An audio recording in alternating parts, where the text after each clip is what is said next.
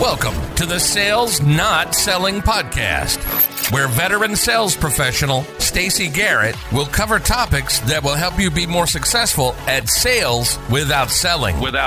Learn tips and tricks for success, as well as ways to be your best authentic self. Hello, and thank you for joining me on my podcast, Sales Not Selling. My name is Stacey Garrett. I have been in sales since 1999. Yes, I was about 11. And the entire time, I've been providing promotional products to companies all over the U.S. I'm in a highly competitive industry, but I've still been able to remain in the top ranks nationally while staying my authentic self in sales. Today, I'm going to talk about the power of saying no. Just say no. Well, that may have taken you down a different path than I intended, but hey, the power of marketing at work there. What I want to talk about is the power of saying no to your clients. I know it sounds absolutely crazy to say no to a sale, especially in a year like 2020. But let me elaborate. 2020 has been a year of serious chaos for so many people, including many sales professionals. Things are constantly changing. Meeting styles are different, and the unknown about what is around the corner. The one thing we have, no matter what is going on around us, is our reputation.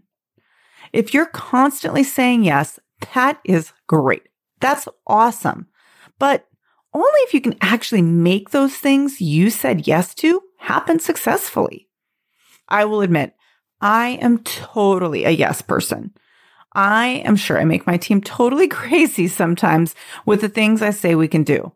But if I feel confident we can successfully execute on a project, I'm going to say yes.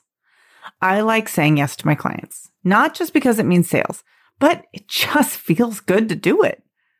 So why in the world would I be suggesting you say no to your clients? It's pretty simple, really.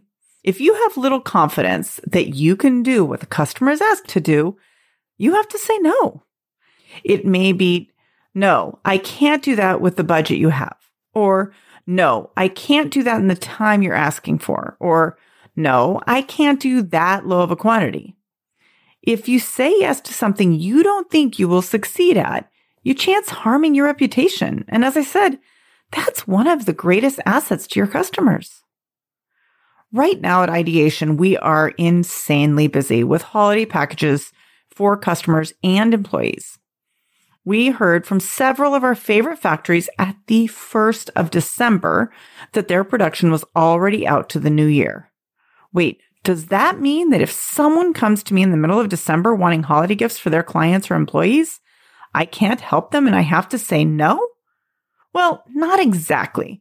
I'll give suggestions on things that we can do. Maybe we look at something that has a quicker production that we can make happen.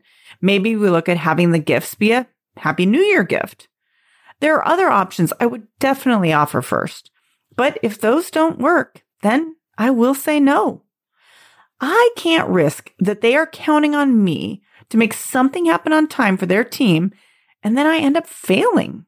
I jeopardize my entire relationship with that kind of failure. The good part about this year with saying no specifically is that people are very understanding. Carriers like UPS and FedEx, they're not even guaranteeing their expedited shipping and ground services because their system is overloaded. I'm pretty sure that you've experienced that yourself already. Businesses that are doing production are having to adjust their work environments to keep it safe for employees so that they don't end up with a bunch of staff they really care about getting sick. Even if it weren't in 2020, though, I'd say to say yes as much as you can, but only when you feel super confident you can succeed. If you think there's a high probability of failure, that is the time to just say no. I appreciate you joining me for the podcast today. I hope it provided you a little inspiration. Let's connect. You can find me on LinkedIn as Stacey Garrett 29. That's STACYGARRETT, the number 29. Or on my podcast page on LinkedIn and Facebook by looking up Sales Not Selling. And hey, do me a favor, subscribe so you get this direct to your listening device when I upload new episodes. Feel free to share with anybody you know that could use some little quick sales nuggets. I hope you have a wonderful day and spread a little joy.